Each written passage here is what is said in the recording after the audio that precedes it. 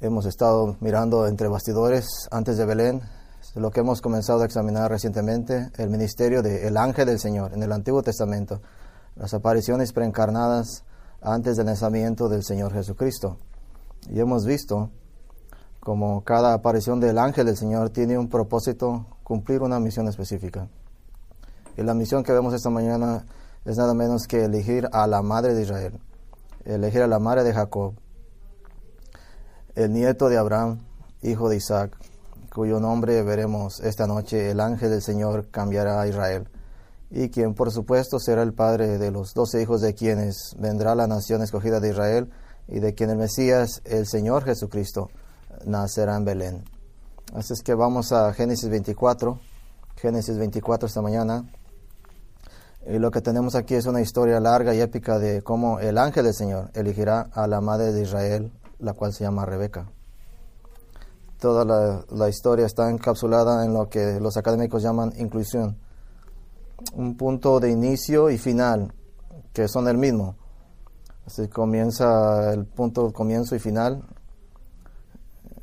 y aquí está el comienzo y el final: la muerte de Sara, la esposa de Abraham, la madre de Isaac.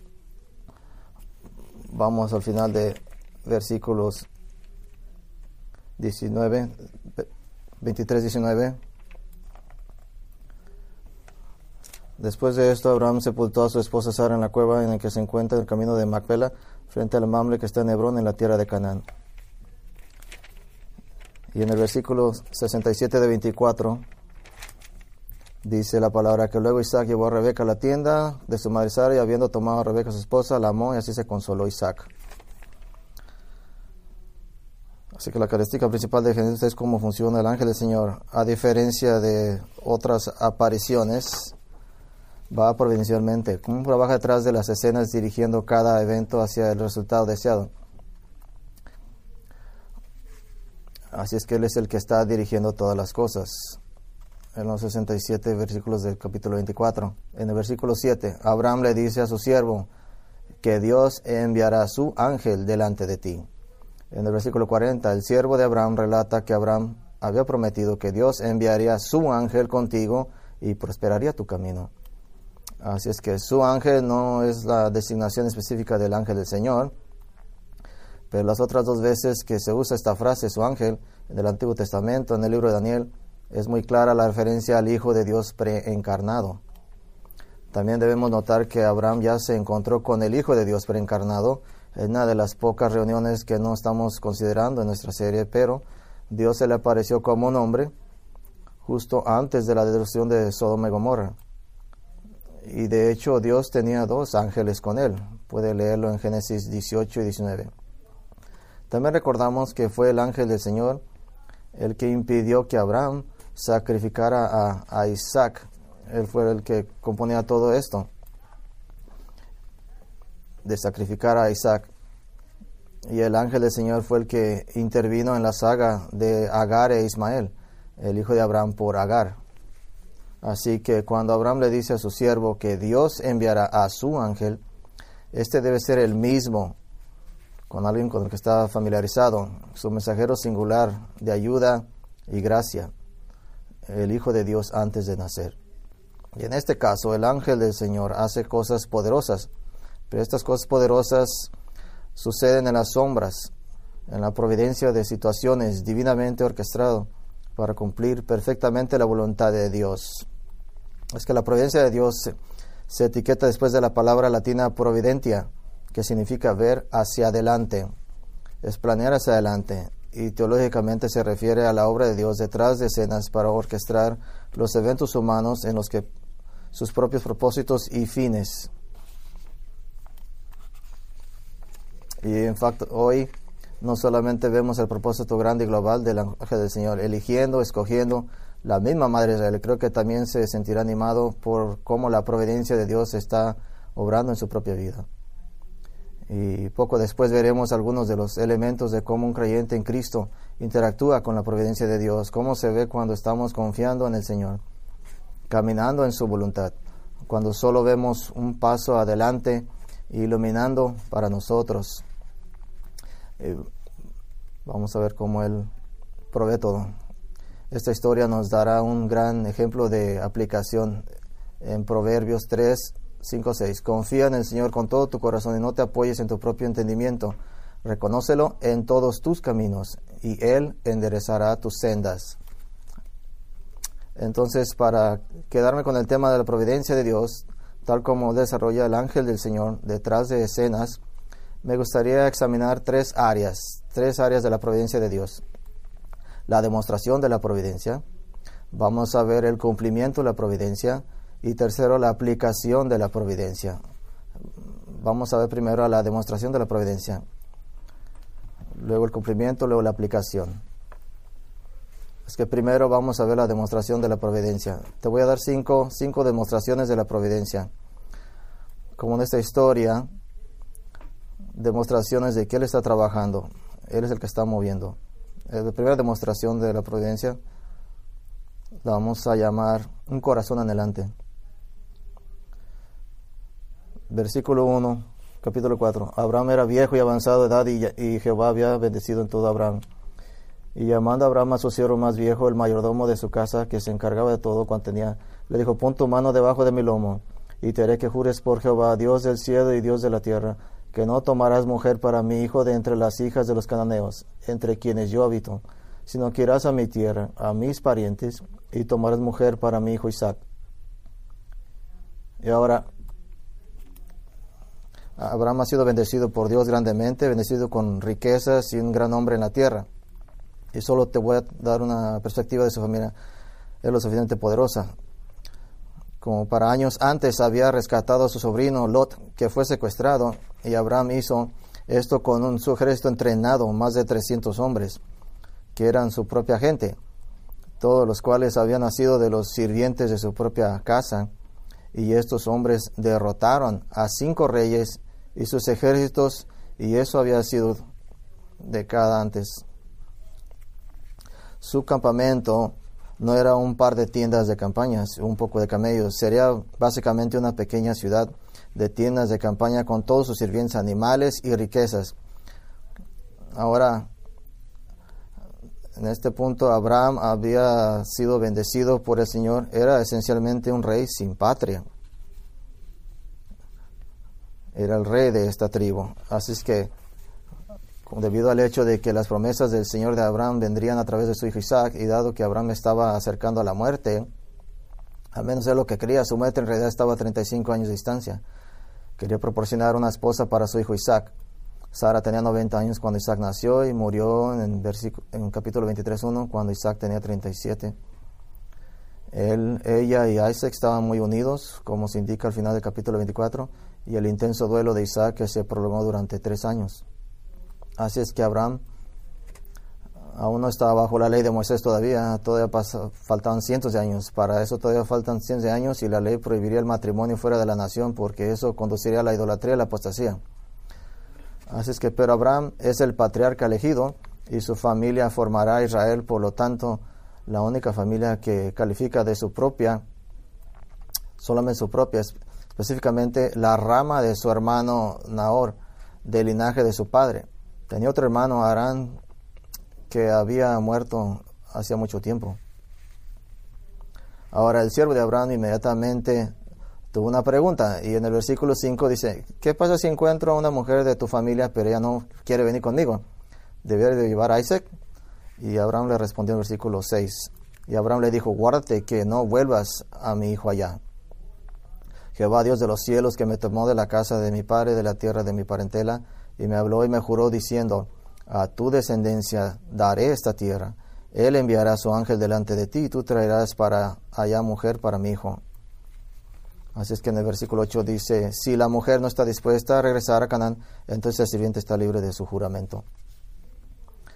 El punto de inicio en la palabra inicial de Dios para traer de regreso a la madre de Israel fue simplemente el corazón anhelante de Abraham. ¿Y de dónde vino este deseo? ¿De dónde vino este deseo? Bueno, al igual que Proverbios 3, 5 y 6, Abraham fue un hombre que reconoció a Dios en todos sus caminos. Su enfoque estaba en servir a Dios, conocer a Dios, agradar a Dios. Así es que Dios era su enfoque de su vida. Nos recuerda a Salmo 37:4, deleítate en el Señor y Él te concederá los deseos de tu corazón. Si te estás deleitando en el Señor muy simplemente y buscando conocerlo a Él y sus caminos, entonces tus deseos simplemente se convertirán en tus deseos.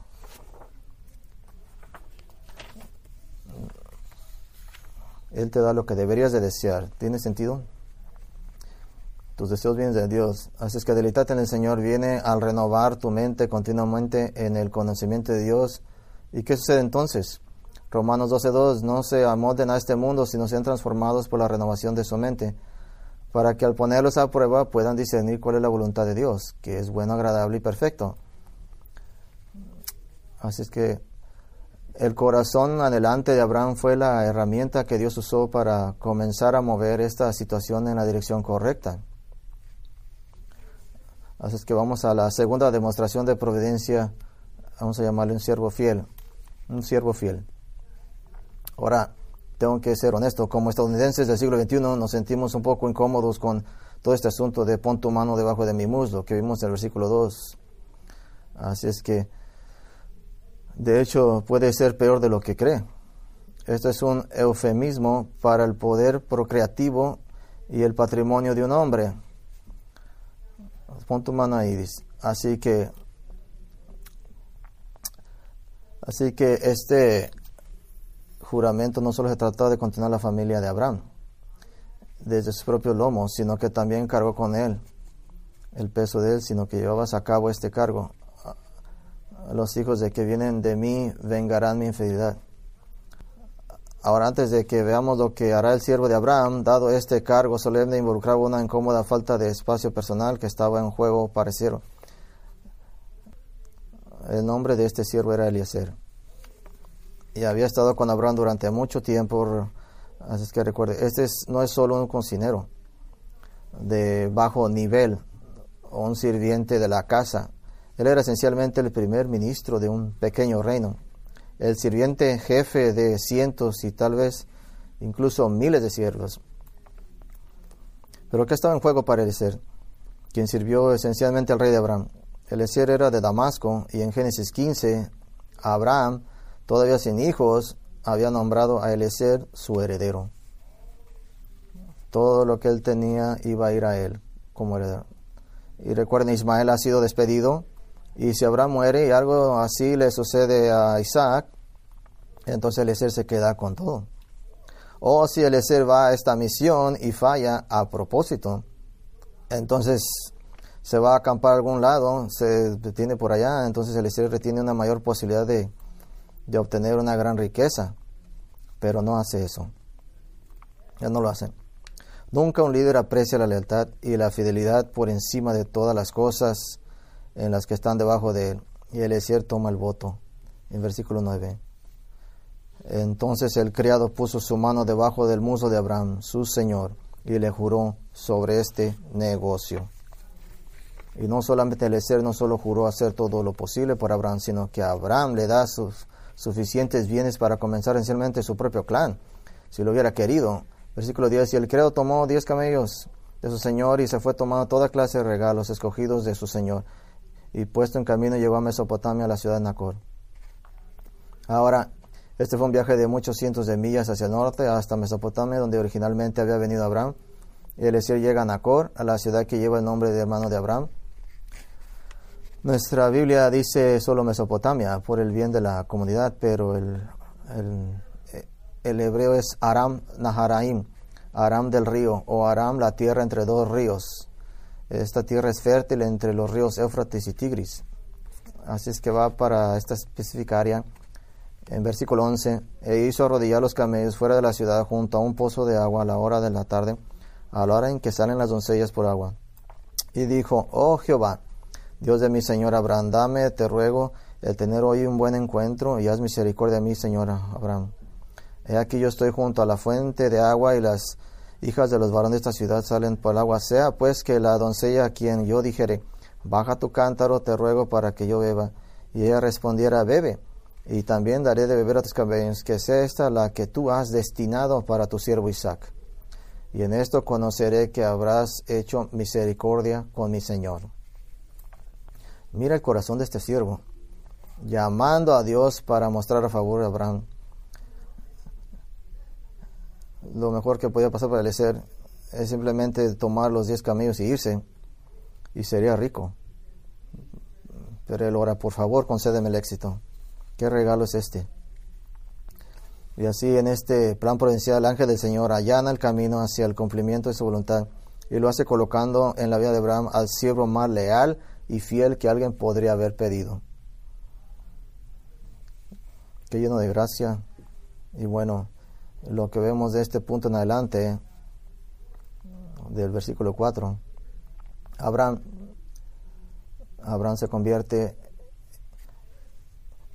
el carácter, es el personaje que no se habla de él, ahora se habla de la providencia de Dios, y esa es la historia a que nos lleva a la tercera demostración de providencia, una respuesta obvia, la tercera demostración de providencia. ¿No te gustaría que las respuestas a las oraciones sucedan así, de rápido todo? Y aconteció que antes de que acabase de hablar, he aquí Rebeca, que había nacido en Betel, hijo de Milca, mujer de Nacor, hermana de Abraham, la cual salía con su cántaro sobre su nombre. No dice aquí, pero Eliezer puede haber dicho, esto fue muy rápido. En este momento debe de estar conteniendo la respiración. En este momento esto parece prometedor. La doncella era aspecto muy hermoso y virgen, a la que Abraham no habían conocido, la cual descendió a la fuente y llenó su cántaro y se volvía. Ahora, Eliezer había puesto un requisito bastante rígido en su condición, que la joven ejida no le diera de beber, sino también le ofreciera dar a beber a sus camellos. Más sobre esto en este momento. Y eso es precisamente lo que hace. Los versículos 17 y 20 describen en detalle su servicio a Eliezer y sacando agua para los camellos. Entonces Eliezer se vuelve hacia su camello y saca una pequeña fortuna en oro. Versículo 22. Y cuando los camellos acabaron de beber, le dio el hombre un pendiente de oro que pesaba medio siclo y 2 brazaletes que pesaban 10. Y dijo, ¿de quién eres hija? Te ruego que me lo digas. ¿Hay en casa de tu padre lugar donde poseemos? Y ella respondió, soy hija de Betuel, hija de Milca, la cual le dio a luz a Nacor. Ahora, en dinero de hoy, esto es alrededor de este oro en $15,000 en joyas. Él le puso las bandas de oro en su brazo y las puso en sus brazos, y luego también le puso el anillo. No era un anillo pequeño, sino grande, como es costumbre, en la fosa nasal derecha de su nariz. No es nuestra costumbre habitual, pero esta cultura, eso instantáneamente lo hizo no solo poseer una gran riqueza, sino que mirar la parte. Ella iba a adornarse con estas cosas, es lo que se le mostraba. Así que no más iba a poseer todas estas cosas, sino mirar las cosas. Más adelante en el capítulo de los versículos 47 y 48, vemos que primero sacó las joyas y luego preguntó quién era ella. Y al escuchar que ella era la hija del sobrino de Abraham, le colocó las joyas. Ahora en el versículo 25 le da a Eliezer una cálida bienvenida a la casa de su padre, y Eliezer se detiene para darle gloria a Dios. El hombre entonces se inclinó en versículo 26 y adoró a Jehová y dijo, bendito sea Jehová, Dios de mi amo Abraham, que no apartó de mi amo su misericordia y su verdad, guiándome Jehová en el camino a casa de los hermanos de mi amo. Inclinó la cabeza. Es más probable que se haya golpeado y adorado. Estaba en rodillas ante Dios de agradecimiento.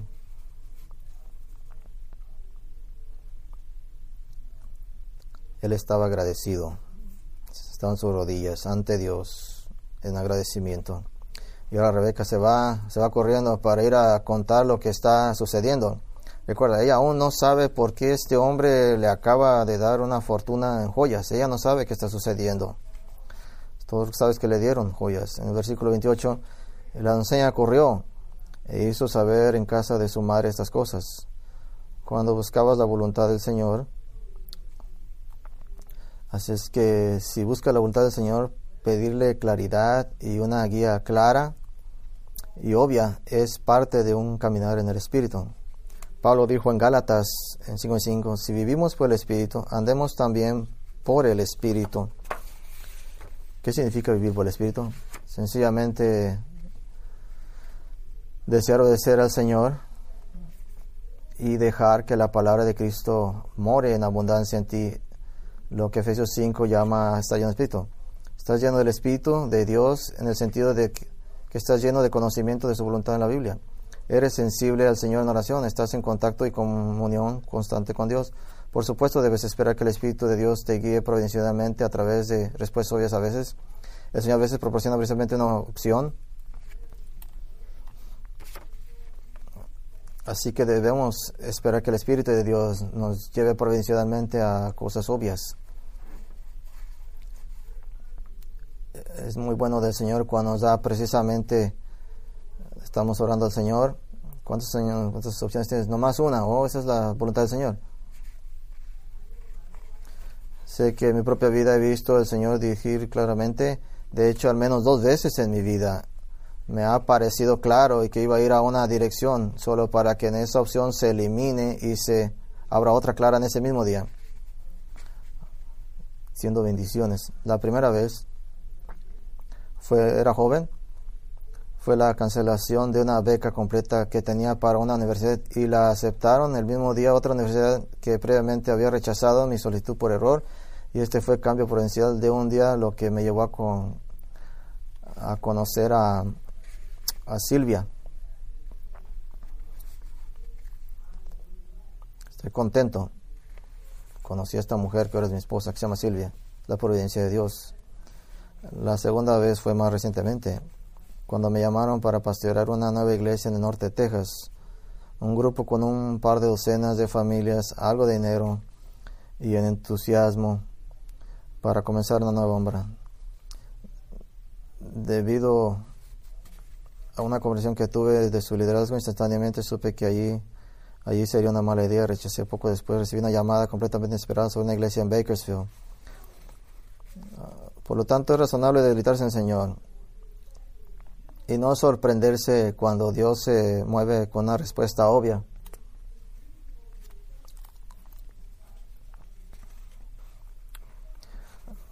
Tal vez no va a ser tan rápido como tú crees o como tú lo quieres, pero Él hará eso. A propósito, ¿de qué manera es esto? En versículos 26 y 27, Eliezer adoró a Dios por su fidelidad y respondió antes de que realmente tuviera una. No es hasta que el versículo 58 que descubrimos que Rebeca realmente irá con él de regreso a Isaac en Canaán. Él le dio a Dios gracias por la respuesta antes de tenerla. Esa es fe. Ponete en tus rodillas y decirle: Señor, esto es lo que necesito y te adoro por tu amor, tu fidelidad y la respuesta que tú vas a dar. Y por esto el salmista dice que voy a dormir en paz y descansar en paz. Confiar en ti. Una obvia respuesta. Deja darte una cuarta demostración de providencia. Esta la vamos a llamar una familia dispuesta. Una familia dispuesta. Imagínense una conversación como esta hoy. Hola, ¿cómo acabo de conocer a tu hija adolescente en el pozo de la ciudad y nos pusimos a hablar? De hecho, yo hablé la mayor parte del tiempo. Ella fue muy amable y nos trajo para beber a mis camellos y a mí. Así que básicamente me gustaría llevarla conmigo para casarla con alguien que no conoces y probablemente nunca la vuelvas a ver. Y prácticamente nos vamos ahorita. ¿Cómo te sientes sobre eso? Pero esa es la conversación que tuvieron. Eso es una locura y eso es lo que pasó. Y sin embargo, esencialmente a continuación, Betuel es el padre de Rebeca, pero Labán, su hermano, recibe el heredero de la casa. A menudo era costumbre que el hermano negociara el matrimonio de la hermana. La familia cuidó los camellos, los alimentó y le dio a Eliezer agua para lavar los pies y los pies de los hombres que estaban con él. Y pusieron la cena delante de él, un montón de comida. Y se niega a comer hasta que dice su historia. Y ahora deja caer la bomba. Versículo 34. Entonces dijo: yo soy criado de Abraham, su siervo. Ahora en una cultura que valoran todo esto, nunca han visto a Abraham en 60 años. Tenía alrededor de 75 años cuando se fue y ahora tiene cerca de 140. Recuerden, todavía no es mucho después del diluvio, así es que la gente todavía vive mucho tiempo de lo que vivíamos antes. Así es que se ha bajado la vida. Para reconectar con la vida de Abraham, esto es un deleite, un gozo en tiempos de antes, donde la familia lo es todo. Así es que estas palabras: yo soy el siervo de Abraham, que todavía lo ha conocido por Abraham. Yo soy el siervo de Abraham. Palabras de gozo y regocijo. Mucho en un programa de televisión. Fue sorpresa. Y las siguientes palabras no son tan malas. En el versículo 35. El Señor ha bendecido a mi amo. Así es que Labán va diciendo a los demás, oye, si se ha bendecido, entonces somos ricos también. Así es que miren todo lo que tienen, camellos, joyas. No solo reconectan con la familia, sino que reconectan con familia que eran real. Y todo lo que Abraham tenía va a dar a su único hijo, a Isaac. Versículo 36. Así es que mi ama Sara dio un hijo. Mi amo me hizo jurar que no tomes mujer de los cananeos, pero debes de ir a la casa de mi padre, a mi parentela, para buscar mujer para mi hijo. Y hasta el versículo 49 dice Eliezer toda la historia de la providencia de Dios, cómo le dio a Abraham muchas cosas. Así es que la familia de Betuel no nació ayer. Rebeca viene con una fortuna de joya en las manos y viene un hombre con 10 camellos que están esperando, que estén llenos de tesoros. Así es que ellos están pensando, nos van a hacer una oferta de matrimonio por Rebeca, pero no sabían que solamente un propósito de matrimonio, sino que serán bendecidos y que Rebeca será una princesa. Esto es mucho un cuento de hadas, pero orquestado simplemente por Dios, y lo sabían. En el versículo 50, así es que Labán, esto ha venido del Señor, no podemos malo o bueno. Así es que Rebeca está aquí, llévensela, y que sea la esposa de tu hijo, del hijo del Abraham. Es ser inapropiado de dar hasta una opinión, como si la opinión del hombre tuviera algo que ver con la voluntad de Dios. Así es que ahora sabremos en la historia esta Labán termina siendo un tranza. Así es que, pero en este momento reconoce la providencia de Dios y no discute. Es que probablemente nunca van a ver a Rebeca. Van a regresar, cuando menos van a tomar un mes, tal vez para regresar. Es que Dios provió esto.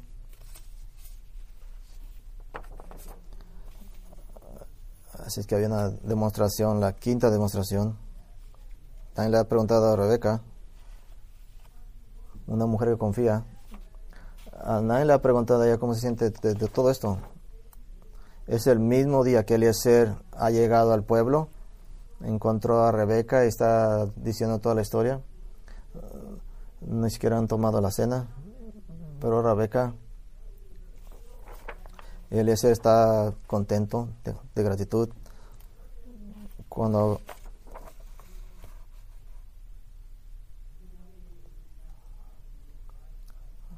así es que Eliezer le da algunas cosas a la familia, dándoles oro, y se los dieron a Rebeca.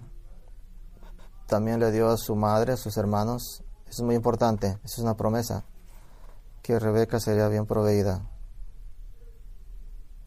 No tienen un gobierno para sacarlos como hoy en día.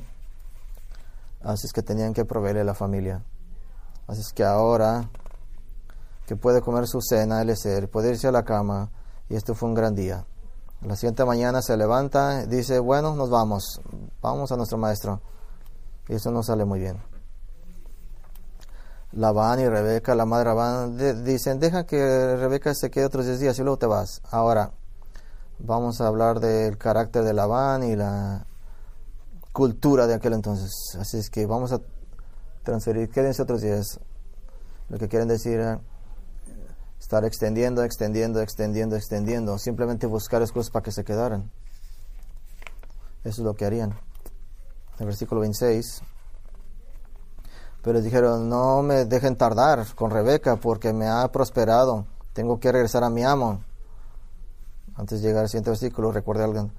Rebeca está muy joven, una adolescente, está atada a la madre todavía. Así es que Labán, vamos a preguntarle a Rebeca, ¿tú qué crees que una niña apegada a su mamá y su papá va a responder? Oh, sí, me voy a quedar 10 días. Así es que el versículo 27 dice, vamos a llamar a la joven, vamos a preguntarle a ella. Y le llaman a Rebeca, ¿te irás con este hombre? Ella dijo, una palabra en hebreo, yep, sí, yo iré. Versículo 59. Así es que van a mandar a Rebeca. Ella trae a la mujer que la ayudó como una nana. Su nombre era Débora.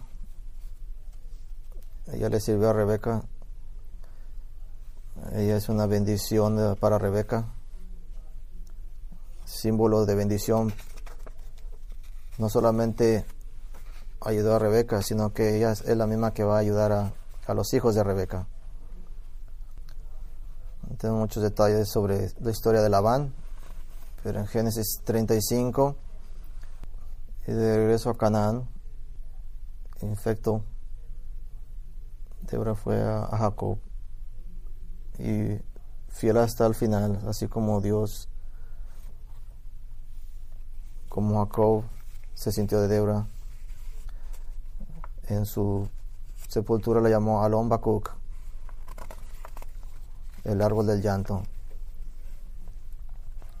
Una representante como ella cuidó a Isaac, a Rebeca, y como la providencia de Dios trabajó en esto. Así es que hemos visto 5 demostraciones de providencia de Dios. Vamos a ver cómo Dios ha cumplido estas providencias. Ahora, en este momento en Génesis, en la saga de Génesis 24, el que lee se enfoca solamente en las cualidades redentoras en Rebeca, y vamos a, después de años que tendrá problemas con muchos de su familia, una forma donde favorece a uno y no al otro. Pero tomaría el ejemplo de comparar en 2 Samuel, 1 Crónicas, estos 2 acontecimientos. Nos dicen que David, en todos sus pecados y su humanidad, mostrando todos los peores momentos de su vida, y cuando lees las cosas correspondientes de 1 Crónicas, lo que tenemos, un cuento de lo que se enfoca en el amor de David hacia Dios, sus éxitos a causa del Señor, el favor del Señor en él. Los comentadores dicen que 1 Crónicas es la vista de Dios hacia David, que no considera el pecado de Adán ni lo oscuro de David, con el ojo de redención. En ese espíritu vamos a ver qué estaba dando las 5 providencias. Primero, una mujer decisiva, una mujer con decisión. ¿Recuerda leer la primera junta con Rebeca en el versículo 17-18? No solo dice que corrió hacia ella, dame agua para beber a mí. Toma, mi señor, le dijo. Y pronto bajó su jarro y le dio de beber. No solamente se ve que rápido bajó su jarrón, algo muy grande para agarrar agua, pero Eliezer le repite esto cuando le platica la historia, lo repite. En el versículo 46 dice que rápido bajó su jarro. Recuerda cuando a Rebeca se le dio la opción de quedarse por 10 días o tal vez aún más, o ir con este hombre extraño a una tierra que no conocía. Ella dio lo que solamente una palabra se quedó grabada: sí, yo me voy, no tengo ni que orar, no tengo ni que pensarlo. No dije, conoció a un hombre extraño y ese día ya se está preparando para ella. Tiene decisión. Muchos años después, cuando Jacob hizo trampa a su hermano Esaú, no solamente por su derecho al primer nacimiento, lo hizo trampa de sus bendiciones con su padre Isaac. Esaú ahora está enojado y es Rebeca que manda por Jacob porque era su favorito. Pero le dijo, Génesis 27, vas a ir a ver a tu tío Labán, paga todo, y tenía decisión en eso. Así es que era el plan de Rebeca de que Jacob le hiciera trampa a su padre, engañándolo, para recibir la bendición de su padre, pero Rebeca en su humanidad, en sus debilidades, pero estaba siguiendo la voluntad de Dios a través de Jacob. ¿Cómo sabemos eso? Rebeca esperó 20 años a poder tener hijos, hasta que le abrió su matriz para darle hijos. Y mientras estaba embarazada, estos cuates peleaban en su matriz. Así es que dice que 2 naciones saldrán de tu parto, 2 personas que estarán divididas, y el más grande servirá al menor.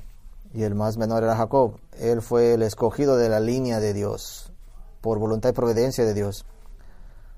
Así es que usó providencialmente una mujer con decisión, la madre de Jacob. La segunda providencia es una mujer hospitable.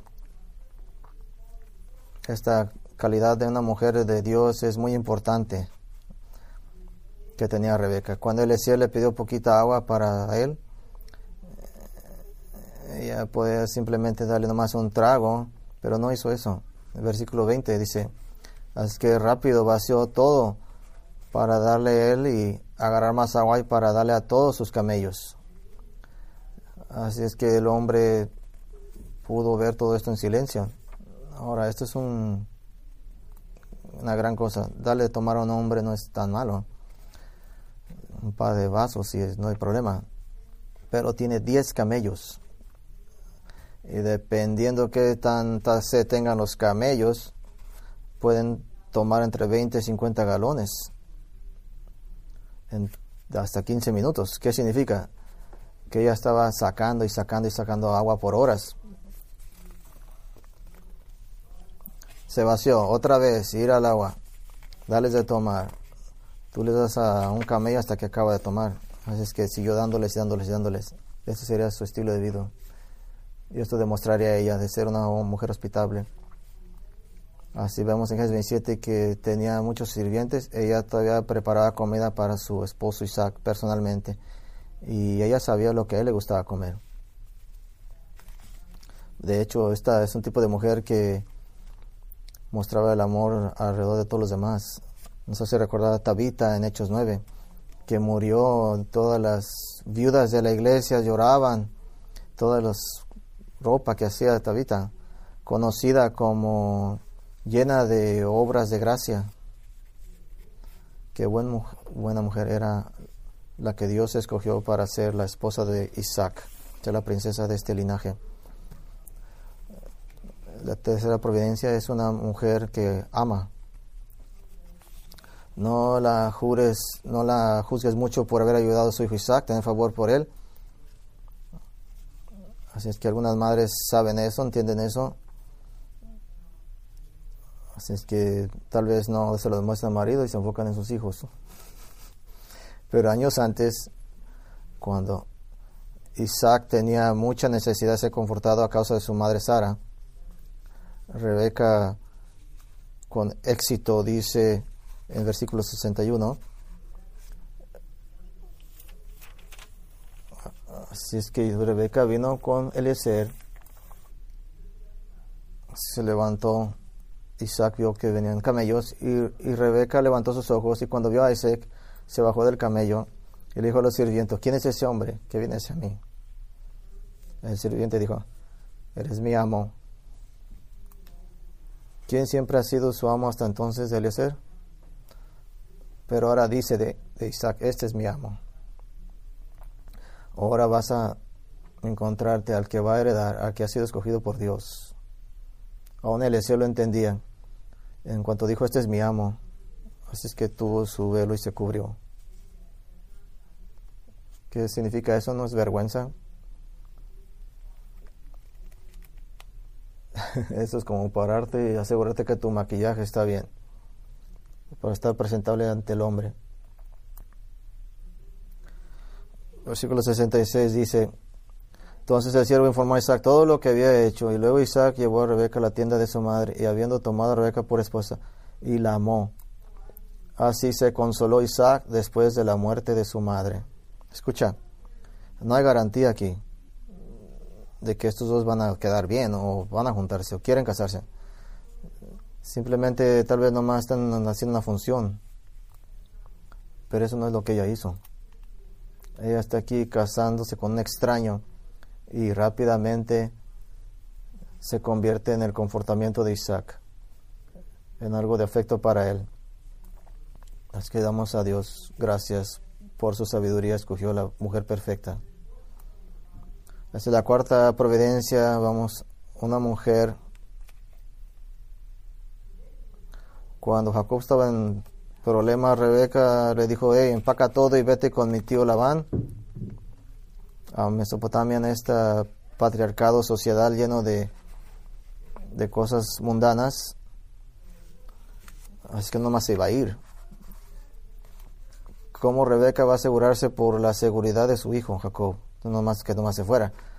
Así es que ha quebrantado Esaú, quebró el corazón de sus padres, se casó con una mujer de fuera de ahí, con mujeres hititas. Así es que les hizo la vida amarga a Isaac y a Rebeca. Así es que cuando se casan muy jóvenes pueden cometer error. Así es que le va a decir Rebeca a Jacob sin tenerle que mentir. Génesis 27, cuando Rebeca le dijo a Isaac. Entonces Rebeca dijo a Isaac: estoy cansada de vivir en medio de las hijas de los hetitas. Si Jacob tomara por esposa de entre las hijas de Het como estas hijas de la tierra, ¿para qué me sirve la vida? Así es que mandó a Jacob con sus bendiciones e instrucciones para que encontrara una esposa. Estas son grandes cualidades. Esa es hospitalaria. Ella es como Abraham. Dios le dijo a Abraham que dejara su parentela y que se fuera a una tierra donde le iba a poner, donde no había nadie, que nunca ha conocido, nunca ha poseído. Así es que Rebeca va a seguir casi la misma ruta que Abraham había tomado años atrás, 65 años atrás. Así es que ha hablado a Dios. En nuestra cultura de hoy, con una joven se casa, muchas maneras de comunicarse, pero esto es muy importante para Rebeca. Recuerda que después del sacrificio casi de Isaac en Génesis 22, el ángel del Señor bendijo a Abraham por su obediencia y le dijo que multiplicaría sus descendientes como las estrellas del cielo y como la arena de la orilla del mar, y que iba a poseer todas las cosas de sus enemigos, que no prevalecerían en contra de él, que sería innumerable.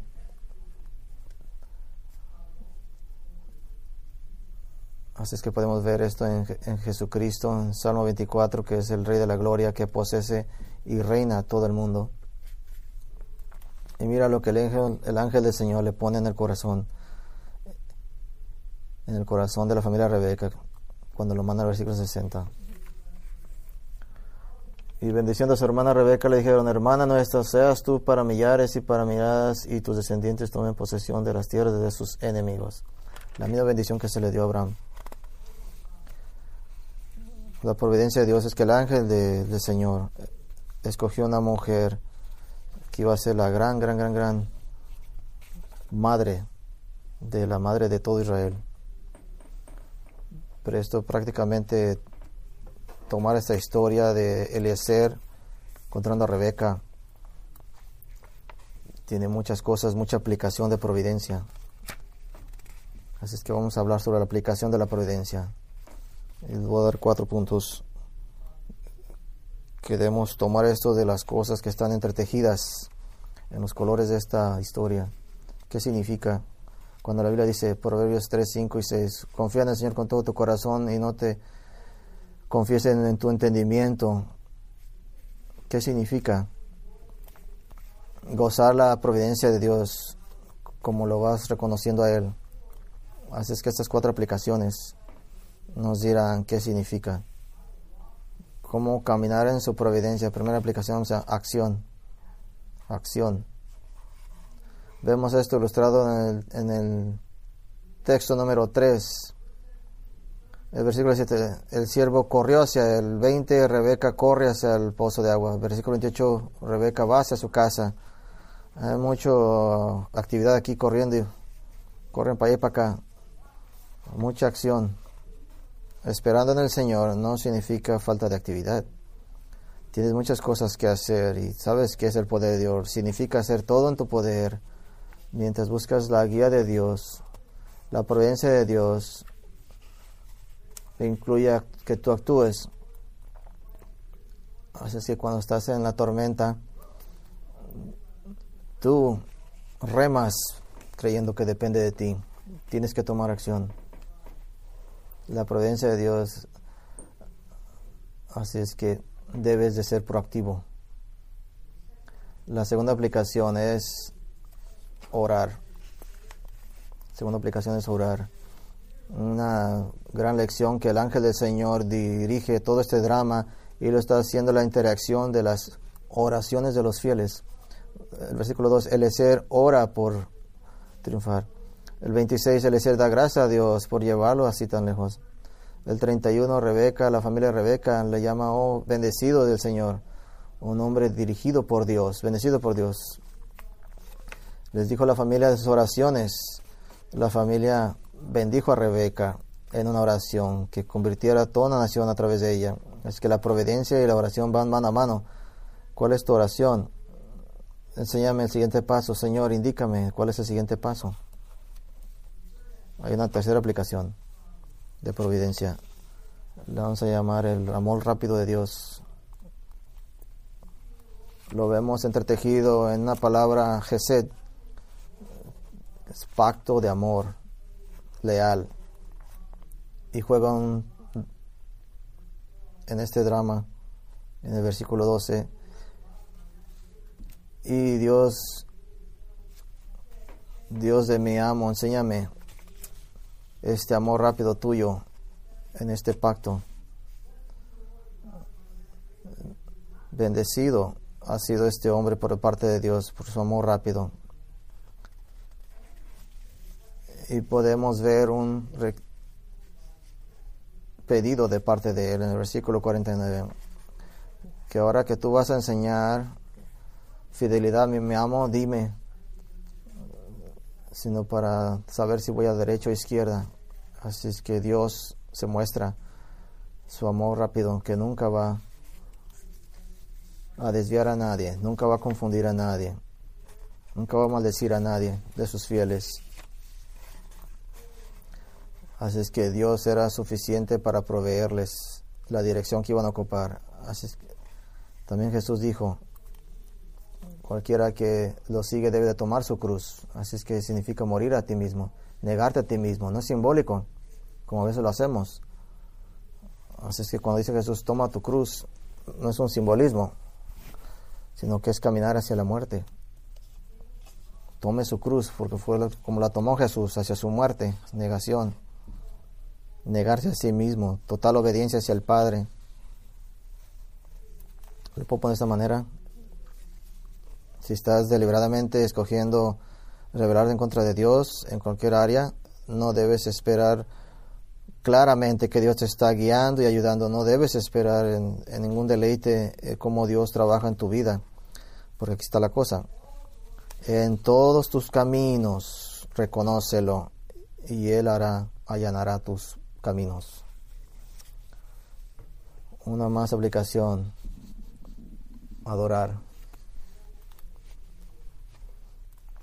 Humillación, adoración y humillación entretejida. Eliezer bajó su cabeza en el 48, bajó su cabeza y adoró al Señor. Bendecido es el Señor.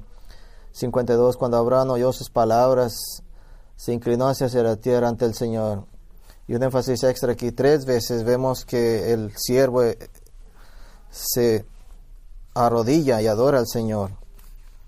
Aún hizo a los camellos arrodillarse. Obviamente los camellos se doblan rodillas cuando van a descansar. Así es que podemos ver estos animales grandes en sus rodillas, pero esto es una palabra específica que se usa en el Antiguo Testamento, es arrodillarse ante Dios, solamente ante Dios. Así que vamos a Salmo 95, dice, véngase, vamos a adorar al Señor, adoremos, nos arrodillemos ante el Señor, nuestro Creador. Así es que todo el que se arrodilla, así es que tu religión está caracterizada por una continua adoración formal y conocimiento de la supremacía del Señor. ¿Por qué puedes esperar que Dios va a trabajar en tu vida? ¿Cómo puedes esperar eso? Ponte en tus rodillas ante Dios, cántale a Dios, alábale a Dios, júntate con su gente. ¿Quieres ver a Dios trabajar fuertemente? La providencia de Dios es visible, es obvia en todos aquellos que actúan, oran, están confiando en su amor, adoran al Señor. Haz esas 4 cosas y verás a Dios como el ángel del Señor. Lo voy a retar a cualquier documento que usted quiera abrir, cualquier cosa, abrir, que empiece a hacer todas estas cosas y empiece a grabar todas las cosas que Dios hace. Qué preciosa historia a través del ángel del Señor. La Madre María, siendo la madre de Jesús se encarne como el ángel del Señor no más, sino que ahora Jesús de Nazaret. Así es que ahora mucha gente confía en este Jesús de Nazaret, en Jesucristo. Es Dios el que nos ha llevado a entender, a conocer, a reconocer el sacrificio de Jesús por la penalidad del pecado. Así que vamos a acordarnos lo que Jesús hizo por nosotros. Vamos a orar. Padre, estamos llenos de estos 67 versículos, capítulo 24. Una completa evidencia de tu gloriosa previdencia, de tu trabajo en la vida de aquellos que tú has escogido bendecir y guardar. Y cada uno de nosotros que estamos aquí conocemos a Cristo como Salvador. Tal vez en alguna sombra, alguna manera, la providencia de Dios, tu grandeza nos ha llevado a momentos donde el Espíritu de Dios nos ha regenerado nuestros corazones, ha abierto nuestros ojos a las gloriosas magnificencias tuyas de nuestro Señor Jesucristo, nuestro Salvador. Eres tu providencia que nos lleva a las rodillas a reconocer nuestro pecado, llorar, estar tristes por nuestro propio pecado. Y eres tu providencia que nos levanta, que podemos levantar nuestro rostro y ver el rostro de Cristo, la esencia de la gloria de Dios, y que podamos mirar a nuestro hermano mayor, al cual ahora algunos que llamamos también amigos, podemos orar por ellos, y lo más importante es que nos lleves a la cruz. Y es a ese final que vamos ahora reconociendo y recordando a nuestro Salvador, recordando su cuerpo y su sacrificio. Oramos en Cristo Jesús. Amén.